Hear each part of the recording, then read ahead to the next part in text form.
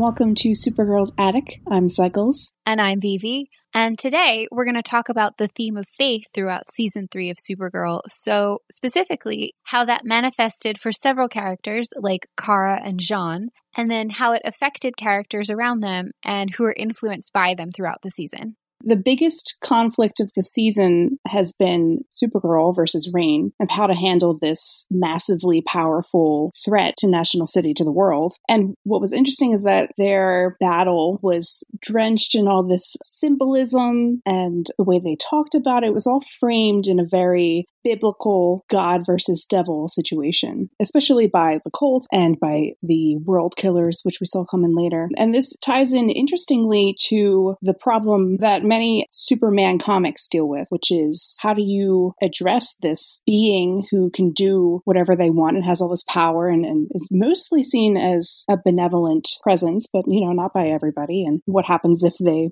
Yeah, exactly. What happens if, something goes wrong and then they turn against people, as we saw in Supergirl in season 1. And we also saw it in the crossover in season 3. Yeah, there's this presence of the idea of Supergirl as a god with godlike powers and what that means. And the way that it interacted with season 3 specifically is that Kara has become distant from humanity because of her internal struggle of, whether or not she can have normal relationships, have a normal, happy life, along with being the person that she is as Supergirl. And it links back to her culture and her religion on Krypton, because she was told, Rao protects us so we might protect others. And then Alura told her that she's going to be extraordinary. She's going to protect Kal. And as we talked about in the Mother podcast, she definitely translated that to my purpose in life is to protect Earth. Yeah, well, I think she had to reconsider her purpose when she got there and discovered that Kal was already an adult and he was off doing all these things that her mother had promised she'd be able to do. And so she wanted to follow that example, but also she was trying to kind of redefine what her role was, because the role that she'd been given changed. Mm-hmm. Yeah, she had to sort of translate the teachings that she was given into the situation that was at hand. She can't fulfill that promise to protect him and raise him. And so she sees Kal as a superhero and, okay, I'm going to be extraordinary. And what is interesting about how it connects to this theme of faith is that I've always felt that Kara doesn't just see it psychologically as, oh, this is what I'm supposed to do as a person, but more in a cosmic sense. Like, I'm not supposed to have a normal life. I'm supposed to be that distant force for good. And that's something that she talked about in the crossover as well. Oh, when she talked to Barry about feeling like she was always meant to be alone? Yeah.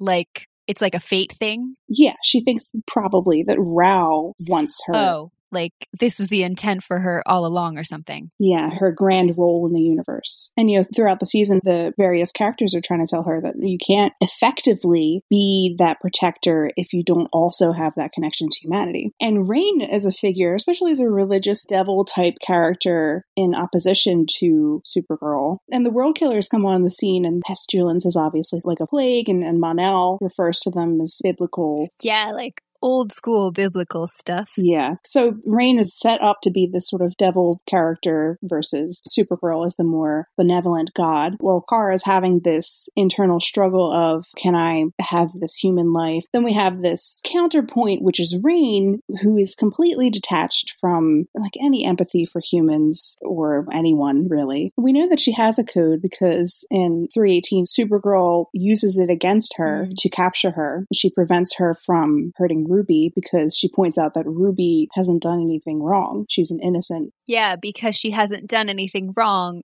according to the values that we have now figured out that Reign operates by. Yeah, she's broken none of her laws, her internal laws. And nothing in her that we see is going, oh, that's a kid, I can't kill that kid. It's literally just because it's like a loophole.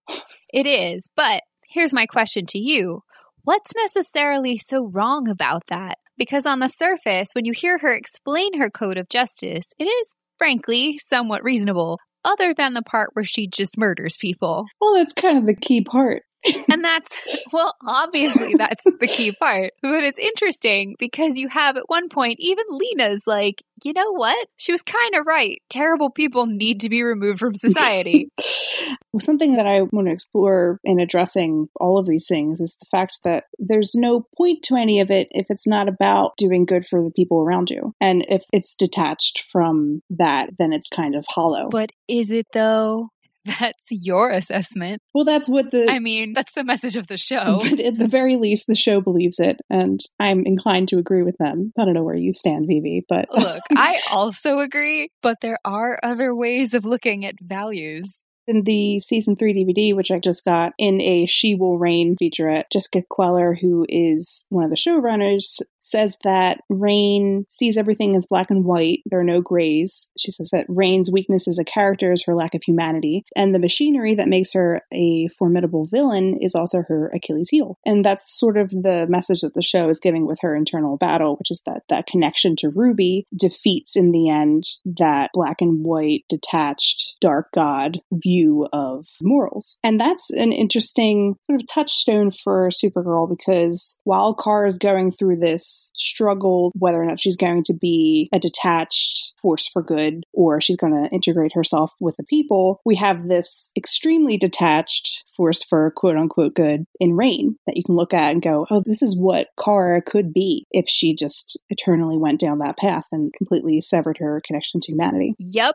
And that was very similar to the reflection that we got in the Earth X crossover as well. Kara staring down the path of where she could have gone if she hadn't had all those interventions and those people who insisted that she take the time to learn the culture she was adopting and appreciate people. Mm-hmm. But it's interesting, too, with the World Killers, because they do have a human side and they're very much human underneath. But all of that is suppressed, and obviously that's one of the other big conflicts too, in terms of this idea of humanity versus kind of a disconnect and what that does for your moral code and your sense of connection to people. Mm-hmm. Queller describes the season 3 theme as what it means to be human. And that's something we definitely see with these two god-like figures and their own internal struggle to whether or not they're going to connect to that humanity. They had kind of the same arc in the season. Yeah, except Sam had a lot less control over hers in a lot of respects. Yeah, quite a lot less. Hers is less psychological and more like allegory in a lot of senses, because it's not Sam wondering whether or not she's going to, like, it's not a question for her. No, for her, it's more a question of how does she overcome this obstacle in order to retain her sense of self. Mm-hmm. Hers is sort of an external, internal battle, whereas Supergirl has it fully internal. Yeah, and hers is a lot more of just kind of answering a psychological question and a cultural identity question for herself. Mm-hmm. And then something I thought was interesting in terms of like religious symbolism that we see all across Supergirl, but specifically in season 3, we see with Supergirl, Reign, and then also the Colt, is the symbol of fire. And the way that they sort of perceive it, I think, connects a lot to the way they see the world. And we know that Kara and modern Kryptonians worshipped Rao, who is their sun god, and they often talk about Rao's light. And at the end of The Faithful, which is episode 4 of season 3, she prays with Alora, and at the end of it, she mentions being burning and free. Yeah, and it's interesting with the way they use fire, because that has so many symbolic connotations in a lot of different contexts, not necessarily just religion and not just for the show. So in addition to kind of maybe more religious symbolic context where fire is used to indicate signs of good or evil or to kind of symbolically cleanse someone, you also have a lot of meaning that gets evoked even from a cinematic standpoint because of all the different kinds of things we associate with fire and firelight.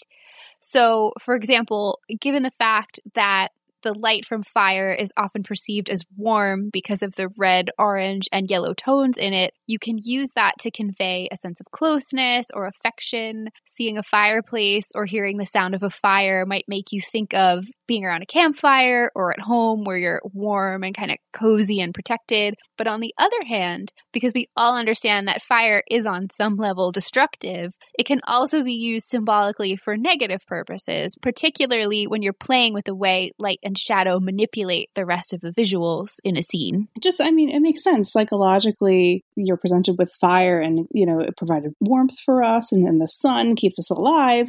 But then if it gets out of control, it can be violent. So there's this sort of dichotomy of protection and warmth and safety, and then completely on the other side, violence and then passion, which can go hand in hand with that imagery. It can be a positive thing or a negative thing. So how you perceive it is sort of like a glass half full, half empty kind of thing, where it reflects your own mindset. And the characters within the show, how they perceive it reflects how they perceive the world. Kara's religion is this very positive view of it. But then the world killers come in, and the witches and Rain, and they use fire in a more violent, negative way. Yeah, I remember joking in the scene with Rain. What was it? They put her in some kind of pit of fire, and I was like, that looks like Voldemort being resurrected. Mm-hmm. Well, she came from the fire like a phoenix. She came back through that fire, Voldemort-looking thing, and then she was destroyed in the first timeline by going into the fire. And obviously, Rain flies into the center of the earth.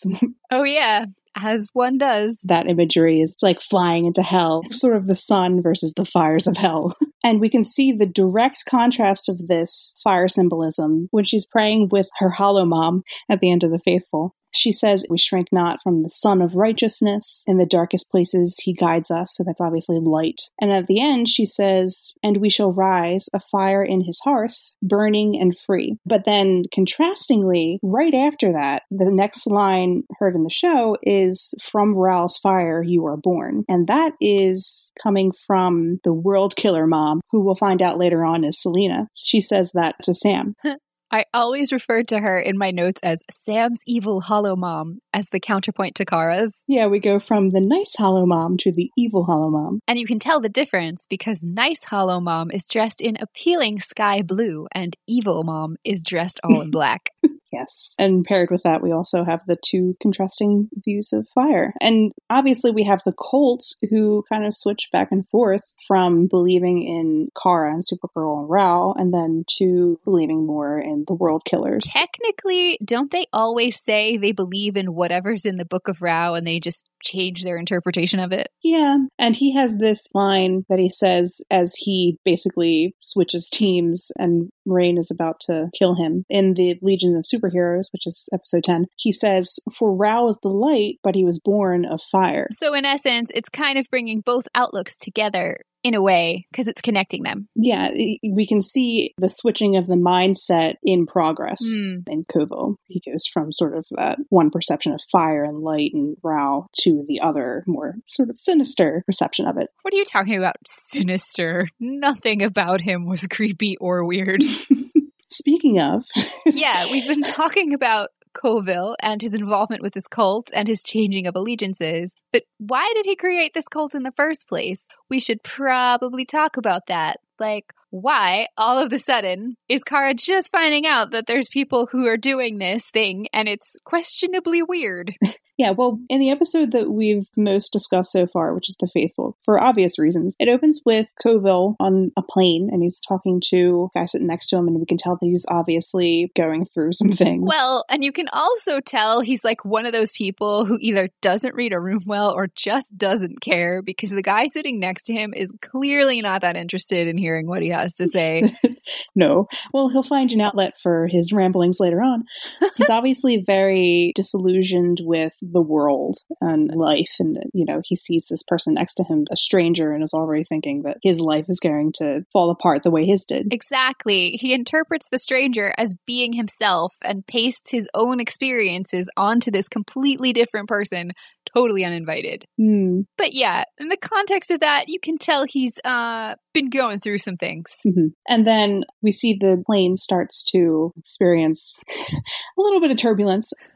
He and the people around him know that the plane is going down, and he looks around him and he sees all of these people and they're praying, essentially, and they have different sorts of faith. They're all wishing for something to help them, to save them. Or to console themselves. True, that as well. And I think you also saw one shot of a mom consoling a little kid. Yeah, which is interesting for the episode because it deals with all sorts of different kinds of things you can have faith in. And connections to people. Connections, yeah. And he looks around and he doesn't have anything. And then He looks out the window. Well, first we see Alex and we sort of recognize. Oh, right. Yeah. When the plane lands. Yeah. He looks out the window and he sees a woman standing on the wing of the plane. And it's kind of obvious that somehow this being saved them. And whoop, there it is. There's the thing that I was looking for, because he experiences a sort of traumatic event at a low point in his life. And he's seeking something to believe in. And then it's provided to him on a platter, on a wing of the plane. But we don't really know exactly what happened from there to the point where he had, like, organized a cult by stalking other people who were rescued and inviting them to come and, like, randomly worship a stranger. Yeah. Which, when you put it in those terms, it sounds a lot more creepy, as it should.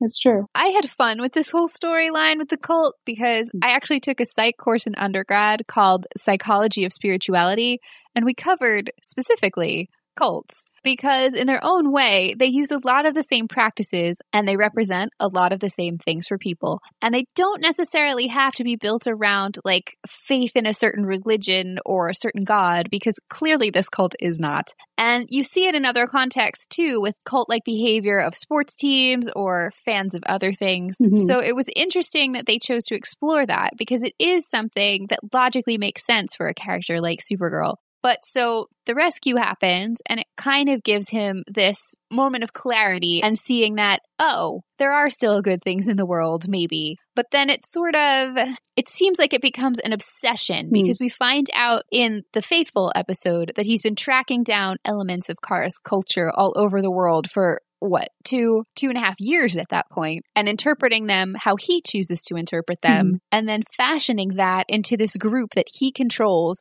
that in theory is about honoring her. But, you know, once you reach that point where he becomes disillusioned with her, you start to wonder, like, was that ever really what it was about in the first place? Yeah. It's also interesting to sort of track that same kind of pattern within other characters, specifically Olivia. Who, if you don't remember, was that baby-faced blonde girl who started out in the cult and then who essentially became a terrorist. Mm-hmm. Yeah, and the first time we meet her, she gives this very emotional speech to the cult members about how she was at a low point in her life. She had just been, broken up with? Yeah, or cheated on or something. Yeah, and she was standing on the ledge and she fell, and she remembers knowing that she was going to die and hoping that it would be quick, but it wasn't, and just sort of this moment of suffering for her. And then Supergirl saves her and tells her everything's going to be okay. And that was an interesting moment, obviously, in terms of seeing it from the other point of view for us as an audience. You mean seeing it from the point of view of the people being saved as opposed to from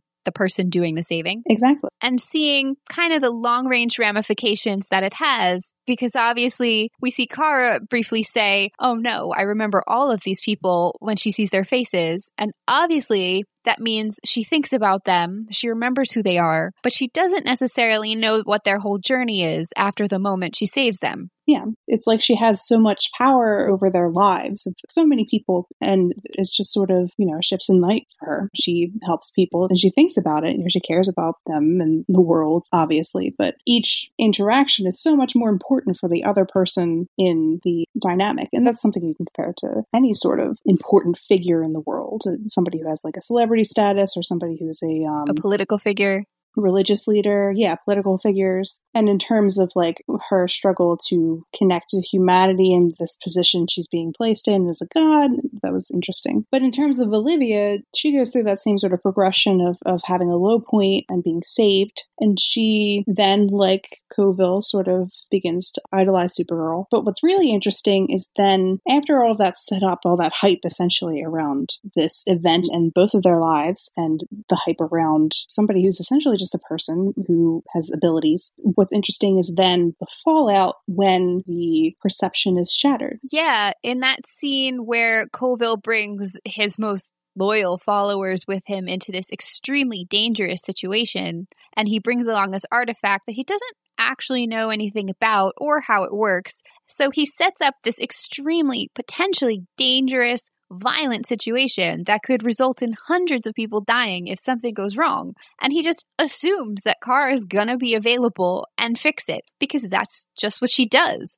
And when confronted with the reality that no, she can't fix it, he doesn't know how to react. And he keeps insisting like, this is just you testing our faith and blah, blah, blah. And she's laying there like, we're all gonna die. And then you have this very poignant moment, and it reminded me a little bit of season 1 where you see her dig out the kryptonite bullet, where she cuts her hand open to show them that her powers aren't working because there's kryptonite in the artifact that he brought along to threaten people with. And then, in the most fitting of conclusions to all of this, it is a human being who ends up helping save everyone. Specifically one human being.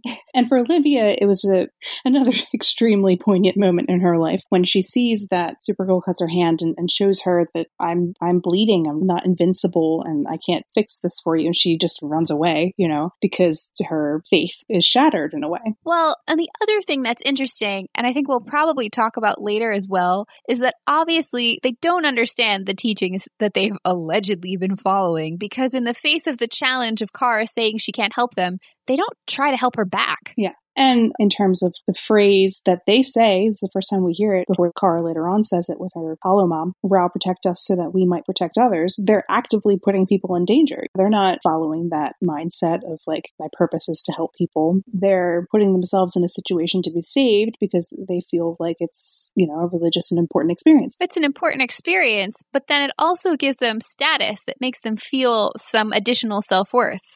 That's true, which is definitely something we see is important for Olivia, and her sort of self-worth and her place in the world when we meet her again is completely out of whack. She has no idea who she's supposed to be, and she was using Supergirl, that sort of connection initially, as a purpose. And then Coville, contrastingly, does not run away. He sort of doubles down on the idea. And on the idea that Kara is going to save them somehow. Yeah. I mean, when Kara, is on the floor. Right? She's, ready to pass out. And then she does eventually. He does help Alex. He does do something. He does, but only because she snaps at him. Alex. So, Coville doubles down, and we see that in the scene where he's in prison and talking to Kara through the glass. And he has, a slight shift. I think it sort of weakens his blind faith. He kind of acknowledges somewhat that she's a real person with feelings, but only kind of. He kind of frames it within the religion that she needs guidance too, from Rao. So he's going to pray for her and to her. And so his real disillusionment doesn't really happen until Kara loses the fight against Rain. He's sort of offered this other godlike figure and kind of opts out of the old one. Exactly. He's like, well, I'm going to jump off this sinking ship and go to a different one. And then he switches back over to Supergirl later on. When the witches... When they almost kill him. Not the most loyal followers. So, and then it's interesting that you have the cult as kind of this backdrop in Kara's mind for the whole season, because you kind of have all the people who she interacts with regularly who are kind of like an anti-cult, but to different degrees. Some people have a little more hero worship for her than others. Specifically, we see when Mon-El comes back with the rest of the Legion, he knows that Kara is Kara and isn't so starstruck, and he never really was to begin with. But you have Imra and then Brainy, who both have these really almost fan-like reactions to her. Which is something that is taken from the comics, usually Superman, that they're big fans of. And they sort of create the Legion around the morals and in the image, in a way, of Superman in the comics, and in Supergirl, they do that for Kara. She's not alive for them in the future. Mon-El, she was like a person, but to them, she's a historical figure. Yeah. So there's a lot of room for having that sort of fanish relationship. Yeah, there is. But it's also funny, too, when you see... when she talks to Brainy the first time he interacts with her when she's in the coma, and he's like, I imagined so many very specific ways that we would interact for the first time, but none of them included you saying that. A relatable moment. Yeah. And then you have Imra, who's constantly just kind of trying to convey how honored she is to meet Kara, and is also just really impressed, but quickly learns to deal with her as a person. And Brainy does too, but their initial reactions are just really fun because it's so I've only read about you in history books, but now you're right in front of my face.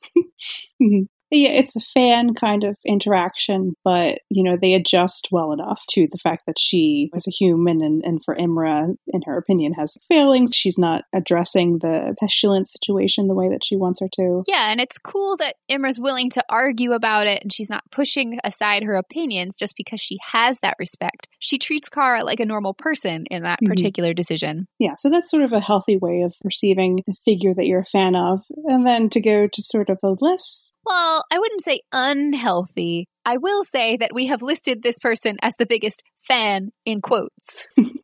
Yes. I remember getting an ask on Tumblr about which character I think is the biggest fan of Supergirl. And the person who asked me was probably speaking in terms of like who is her biggest like actual supporter. Yeah, they very likely were thinking that. But I was like, the biggest fan in the sense of the word, that sort of separation and idolization is Lena. Because you might think, like Alex, but Alex doesn't perceive Kara that way. No. But Lena, on the other hand, at the top of season 3, created a giant statue of Supergirl dedicated to her and gave a speech about, how they're friends, but how she really looks up to her as a role model and an inspiration. Yeah. And kind of obviously a literally larger than life figure since she created a much larger than life replica.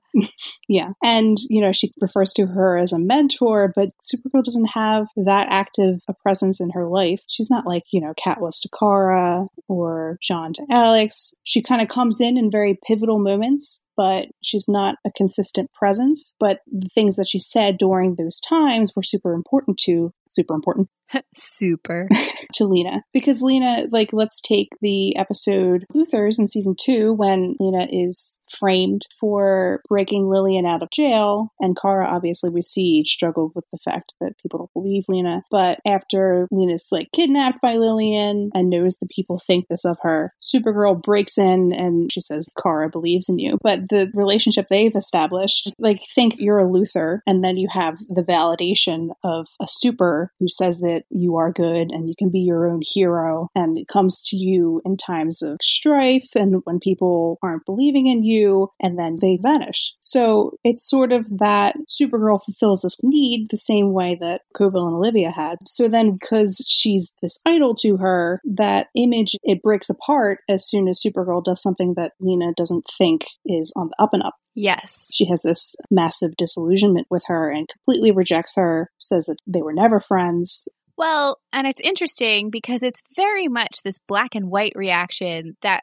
we've seen in the politics of Reign and from other people as well, like Olivia and the cult, where the reaction is really extreme. It's kind of like, you've done one negative thing that affected me personally, and now we can never like each other again. And that's not really rational. No, it's not. Or, a functional way to exist in society. Yeah. And that's sort of black and white thinking across the board is not a good idea if you want to have a connection to humanity and the people around you. And another character who has a sort of special and kind of mythical relationship with the supers is James, who gives this wonderful speech about the first time that he met Superman, not Clark Kent, reporter. And it follows that same pattern where he is in this moment of turmoil. He thinks he's going to die. He's falling, kind of like Olivia. You could sort of make a parallel there. But James prays for anything and anyone to help him and save him. And then Superman does. He appears as an arm out of the smoke. James is rescued. And we see across the seasons that James really idolizes Superman. And that really bleeds into his relationship with Kara. And in season 1, in Truth, Justice, and the American Way, Kara is keeping Maxwell Lord locked up in the DEO without any process. Well, it's not her specifically who is. Alex was technically the one who arrested him. Yeah, and this is after, Max tried to kill Kara. And he spied creepily on her family and made threats against her foster mom and other disturbing stuff. Is this also after Bizarro? Uh-huh.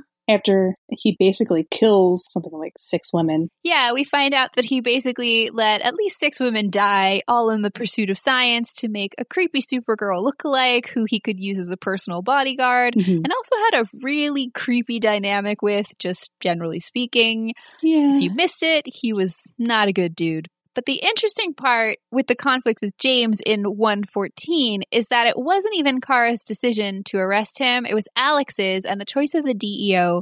And it was questionably within their rights to do so because Max Lord wasn't an alien. And that's the thing that James takes issue with. And he tries to convince Kara that those standards should be her standards. Yeah, he's sort of like disappointed with the fact that she's not, I don't know, breaking him out. Well, and it's interesting too that he only, and people have brought this up before, that he's only concerned about the fact that the DEO is committing extrajudicial rendition when it affects a human prisoner, whereas they had, up to that point, been keeping other kinds of prisoners there indefinitely, but because they were marginalized members of society, nobody cared. James's point is like, Max Lord is the head of a company. People are going to notice that he's gone. They arrested him illegally. This isn't right, and you should care. And Kara's like, well, I do care, but I care more about the threat he poses to society. Yeah, it's sort of a lawful good like perception that James seems to have. It's more about justice in the sense of like the justice system as opposed to any other sort of way to view the situation. He's very much like, this is against the law. Like, this isn't within your purview. These aren't aliens. These are humans. Well, and now that you say that, given the kind of development that they gave for his character in season 3, with his experiences with law enforcement, it makes a lot more sense that he would be concerned about corruption of government and abuse of power like that. And the way that he sort of expects Kara to react, I think, is informed by his relationship with Superman, because that truth, justice, and the American way is sort of Superman's thing. And for a while, Kara kind of adopted it, but the show seems to be erring away from that and more toward hope, help, and compassion. Oh, see, now I don't really think they ever did adopt it. I don't either, but I think Kara herself has said that she's supposed to stand for truth, justice, and the American way. So in essence, you're saying Kara has been trying to fit herself into the mold that Clark created, and in season 1 maybe realizes like, okay, that's not me because it's not reflective of my experiences and my perspective. Yeah, and who she is as a hero. And I think that sort of the same kind of thing that James is going through in his perception of her. Like, this is the thing you're supposed to care about. You're supposed to care about justice in that sense. And in that episode specifically, it was really interesting because Kara at this point is dealing with Siobhan. Her work nemesis. Yeah. She says that she'll give her a chance. And Wynn says that's Supergirl's line. It's okay for Kara Danvers to be upset. Yeah, it's interesting because Wynn has a more clear sense, I think, of who Kara is. Specifically because he remains, to this day, the only character in the show who was genuinely just friends with Kara without really knowing the secrets that she was keeping, and then who got let in on the secrets and who gets to see all of the sides of her. Yeah. And unlike Lena, he didn't know Supergirl and Kara at the same time as separate people or anything like that. He met Kara and then she turned into Supergirl. Whereas James comes into it and he's like, oh, this is Superman's cousin. Exactly. He already knew about her. Yeah. So there's sort of that idealized version of Supergirl in James's mind versus more kind of grounded Kara in Wynn's mind. Yeah. And we see that that kind of goes badly in the same way with Lena and Coville and Olivia. James also has that disillusionment moment in Falling when Kara is affected with red kryptonite and starts saying all the worst things that she's ever thought. And she talks about how, Lucy is the lesser Lane and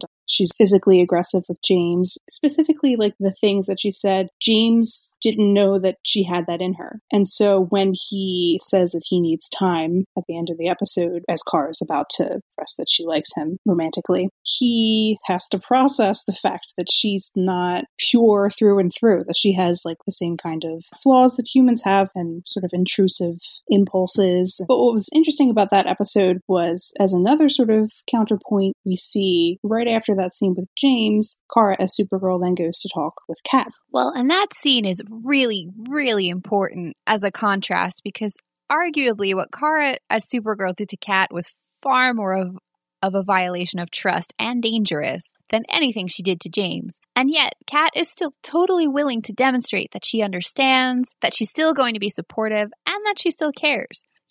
Kara comes to her knowing that she's screwed up and feeling horrible about it, and she just wants some space to kind of think about it and not feel alone. And Kat walks right back out onto that balcony where she almost got thrown over the side and splattered on the pavement and just stands there with her and doesn't say, like, no, you were mean, so I'm going to punish you for it. She just accepts it. And she's like, I know that this was out of character for you, and obviously you wouldn't have done it otherwise, and you're sorry. We can move on. And earlier in the episode, when she sees Supergirl acting this rashly, she mentions yeah, she specifically says it seems like you're having a mental breakdown. Maybe we should get you to a therapist, which I'd still be happy if that ever happened at some point. Yes. But it's a very human way to perceive the situation, oh, this person's having a human emotional problem, which is something that Kara then struggles with in season 3 to reconcile with her own self-image, that she has mental struggles. Well, it's interesting coming from Kat, who essentially created Supergirl as a brand and a name and did a lot of marketing and promotion and genuinely, aside from the business value, cares about the reputation that Kara has. And instead of idolizing her and reacting from kind of a fan perspective, her reaction is to say, oh, this isn't the way you normally behave. What's wrong? How can I help? Instead of backing away in the way we saw with James and that we see in later seasons with other characters. Yeah. And we know, from the beginning of the episode that she thinks very highly of her. She thinks of her as the kindest person she's ever known. And she has a moment that in other characters might make them disillusioned, but because of how she perceives Supergirl, sort of a nuanced, non-black and white view, she's able to reconcile the person who she talked about in the beginning of the episode with the person who has revealed their dark side. I think, too, it also helps that she's one of the more mature characters in the story because she has a little bit more of a sense of perspective of, people are people, especially having been a journalist and interviewed all these different political figures, celebrities, and so on. She's probably seen the best and worst of humanity at some point. And her relationship with Supergirl is sort of a guiding mentor position. So she obviously has her eye on Supergirl's areas of improvement. She sure does. Well, and speaking of characters who are in no way blind to Supergirl or Kara's flaws and yet are still genuinely supportive, we have the true anti-fan in the fanatical sense. In the nicest way. And that would be Alex. Yeah. It was interesting when the faith theme came up in season 3 and you saw those interactions with the cult, because we've had this idea that faith was important established really early on in season 1 in the episode Stronger Together, which was the second episode, when Kara says that more than anything, she needs Alex's faith in her. She really needs a reassurance that these new goals that she's trying to achieve are realistic, that they're possible, and she wants to know that she has support. And they came back to that very strongly in episode 302, when you have that fantastic scene where Alex reminds Kara that whether or not she feels like she has anything else left, she still has Alex. And Alex has always been really firm in that belief in Kara and in her abilities. The scene with Kara in danger at that hockey rink in 304 is actually meant, now that I've rewatched the season, to bookend the scene with Alex being held at gunpoint under the football stadium in the flashback in 306. And both of those times, Alex's belief in Kara and Kara's inner strength never wavers for a second, even though those are some pretty dire situations. It's just really neat because Alex is frequently more confident in Kara's abilities than Kara is. You also really liked that moment where Kara almost heat visioned her. Oh my God, that part was hilarious because they did a really good job throughout all of season 3 leading up to the finale, demonstrating just how lethal heat vision is. We saw a number of times characters getting killed by it. Kara even got taken out by it. And then in this flashback, Alex nearly gets hit and her reaction is will you get your life together? What's wrong with you? She's not even concerned that it's going to hurt her. That's how much confidence she has. Annoyed teenager reaction to life-threatening. Yeah, it's such a sibling reaction. And it reminded me too of in Falling, actually, where Kara sets all of her stuff on fire and Alex just calmly goes out to the kitchen and gets the fire extinguisher okay, we're done with this now. Yeah.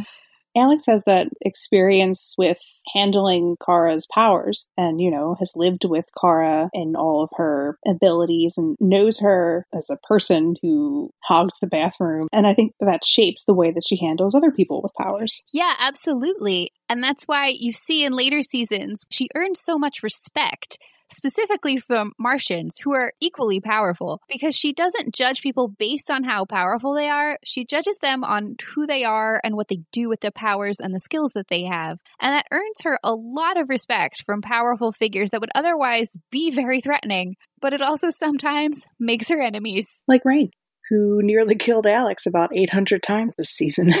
Yeah. Which was often when Supergirl was down in some capacity or another, either for a moment, like during a battle, or when she was in the coma. Alex would sort of step in and directly confront this person with godlike powers, despite being very human. Now, contrast that with Coville, who essentially expected to be saved and who actively put people in danger. And it makes the concept of Coville knowing anything about Kara's beliefs laughable. Well, and it was really interesting to see that scene at the end of The Faithful when Alex confronts Coville and snaps at him, because it's reinforced by the scene in 310 when Alex goes and visits him in prison. And both times he insists that he knows best about Kara's life and Rao's plans for her and that he's right. And both times Alex just powers right past him and keeps on going. She helps Kara get to a place where she can ultimately destroy the explosive in 304, and then she's the one who ultimately helps Kara figure out how to get out of the coma in 310 because she just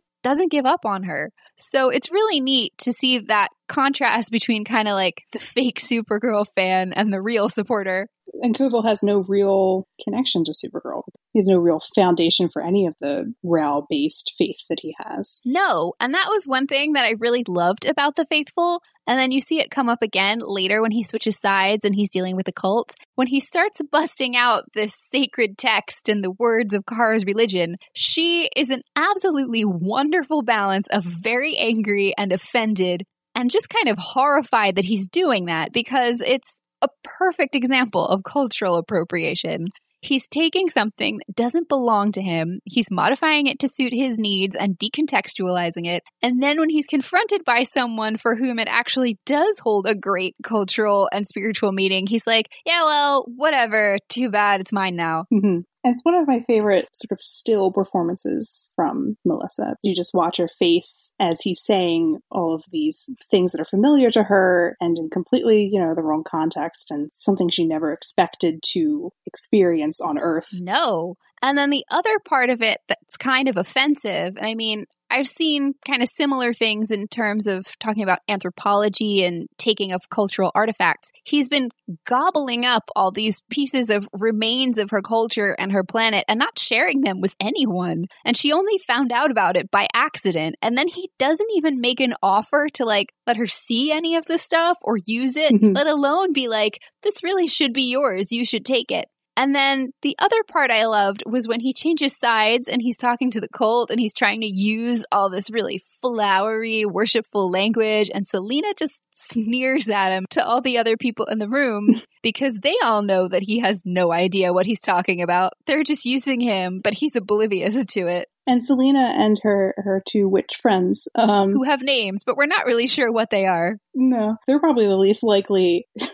religious group to be like, yes, come into my religion, stranger. Because they're also coming from a place of their religion was pushed aside as the monotheist worship of Rao came more into prominence on Krypton. That was an interesting subtext, just in the sense that you had a disenfranchised group of people who were kind of against the things Allura in particular stood for, because you found out that the priestess who worshipped Judah Kal was the person that Fort Ross was created to contain, which then begs the question of how long exactly has this religion been around to worship Rao even? Well, the witch's religion predated the... Yeah, it predated everything. It's, I think, meant to be an ancient form of worship that died out historically or something, because Kara mentions learning about it in school.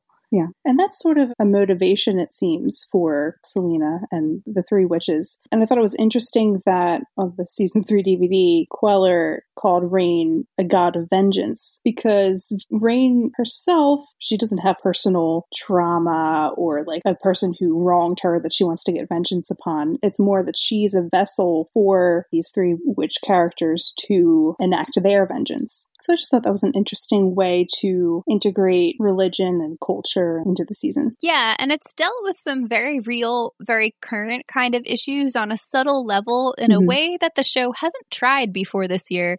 So I'm excited to see where they go with that kind of stuff in season 4. Because I think as the leadership style shifts, they'll probably do more of that. So, I mean, I enjoyed it. I like storytelling that doesn't hit you over the head with a sledgehammer. Sometimes I enjoy the sledgehammer in its purity of emotion. I mean, sometimes you need it, though, because subtle doesn't always register with people. Yeah, people might not have necessarily picked up on the cultural appropriation situation. A lot of the storylines that had a subtext like that to them weren't being picked up, except by people who've had firsthand experience with that in real life.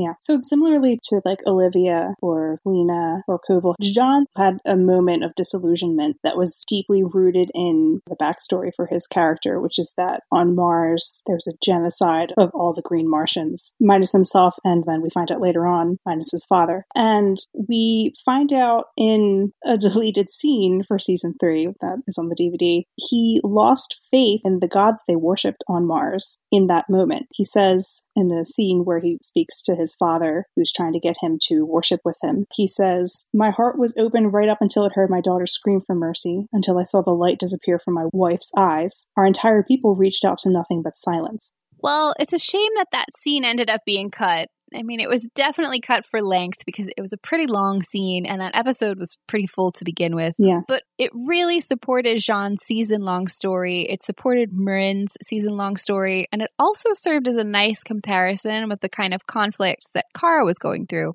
Because they had these similar storylines of feeling lost and disconnected from their culture and then unexpectedly gaining some of it back and then having to kind of reassess how they felt about it and figure out where it fit in their lives. Yeah, you can infer across the season that John is having the struggle of reconnecting to his faith and the beliefs that he and his father held once. But this was a nice sort of explicit jumping off point that named exactly how his arc was starting out. So it's good for our purposes to reference. And we also see throughout the season, along with just the sort of connection to Ronmir, which is their god, Marin is struggling to get John to connect to the people of Earth and himself and kind of basically step out of the DEO and stop working and have those relationships, which we find out at the end of the season is something that is part of their religion. Marin says, "Live as Ronmir taught among the people, promote peace." And it makes sense for the Green Martians to have that sort of very community-based mindset because they're a community full of telepaths. Yeah. And he had a scene with Mon-El where he talked about at the end of every day, he and his wife would join their minds together and share. And then he loses everyone he knows, his entire people, and comes to this very individualistic culture on Earth. And he's also being hunted, obviously. And then he takes the form of Hank Henshaw, where he has to hide who he is on a very basic level. Yes. Well, and Henshaw's not exactly a nice person either, so it's hard to imagine Jean had a ton of social ties. So he had no way of really connecting to the people around him until, like, Alex and Kara for a long time. And then Marin comes and sees the state that he's in, and he's a very spiritual person. He was a spiritual leader on Mars, and he has these beliefs that he tries to reteach Jean over the course of the season. And sort of going back to the fire imagery, I thought it was interesting because fire is a very important element for Jean and the Martian Manhunter, across comics. And in this iteration, Jean fears fire because he says, "My planet burned to death." So we see a few times that he has this fear of fire. He sees it very negatively. But we also get hints that it was really important within the culture on Mars, because you also have that little glimpse in season 2 in the episode with the white Martians at the DEO. They use fire like as a test to see who is a green Martian or not. Yeah. And in season 3, we see that eventually when Marin is giving up his life to save the Earth for as long as he can, they're at this place, there's a crack in the Earth and there's fire surrounding them. And so I thought that was a nice symbolic moment of Jean sort of confronting his fear and confronting loss and the fact that he's about to lose his father. And Marin finally gives Jean the most important memory, which has been passed through the Green Martians through generations. He sees their god, Ronmir, give the scrolls of knowledge to the first Green Martian. And it's this giant Green Martian looking head, and Ron-Mir has eyes that have fire coming out of them. And J'onn comes out of the vision. M'Rynn says, "You looked into the flames and you had no fear." And I sort of love that progression of coming to terms with that and embracing it, because, you know, it's connected to his culture. And if he's going to have that connection, he has to face the pain that goes along with that, which is something that he and M'Rynn kind of go through, especially during the sharing of memories. And I thought it was interesting that both J'onn and Kara have that fire symbolism. And it's also interesting because both of their journeys that they go throughout the season result in El-Mayara like stronger together, connect to the people around you. Quote unquote humanity is important for you to have your best life and most fulfilled life according to your own beliefs. Yeah, and it's very literal in J'onn's case because he makes the decision to leave the DEO and try to honor his father's memory by living among the people. So he's, for the first time in however many decades he's been on Earth, he's going to actively attempt to engage with people in a way that he never really has, other than through getting closer to Alex and then Kara and Winn. Yeah. Which is, like, if you think about just the sheer amount of years that he's been so closed off, is like a huge deal. So I'm interested to see how that journey is reflected in season 4. Yes. And then for Kara, since we had her dealing throughout all of season 3 with kind of the way other people perceive her and what they choose to believe about her and how they respond to that. And she's been dealing with all of these different things. She makes a really good point in The Faithful and asks, how do I fight against what someone believes? How do I affect their thoughts? How do I affect their feelings? You know, fighting a physical object or resolving a conflict is easy, but what superpower does she have that can change the way people think? And obviously, Kara's superpower there is talking to people and telling stories. And I'm excited that with that in mind, they've moved towards kind of refocusing the journalism element of Kara's story for season 4. And it looks like we'll be looking at people's belief systems in terms of like politics. And obviously there's that rising anti-alien sentiment to look forward to. Well, not for them, but for well, not really to look forward to, but like to watch unfold. That I look forward to them tackling. And the Children of Liberty we know are coming. Agent Liberty is going to be a sort of thought leader. You could parallel with Coville as sort of like a thought leader. Yeah. So that wraps up our discussion on faith in Supergirl. Stay tuned for next week, where we'll tackle the massive topic of the Danvers sisters. So if you have any burning questions about characterization, storylines, or other related topics, feel free to send them to us on Tumblr or Twitter at Supergirls Attic, and we'll do our best to organize them cohesively and answer them. Thanks for listening.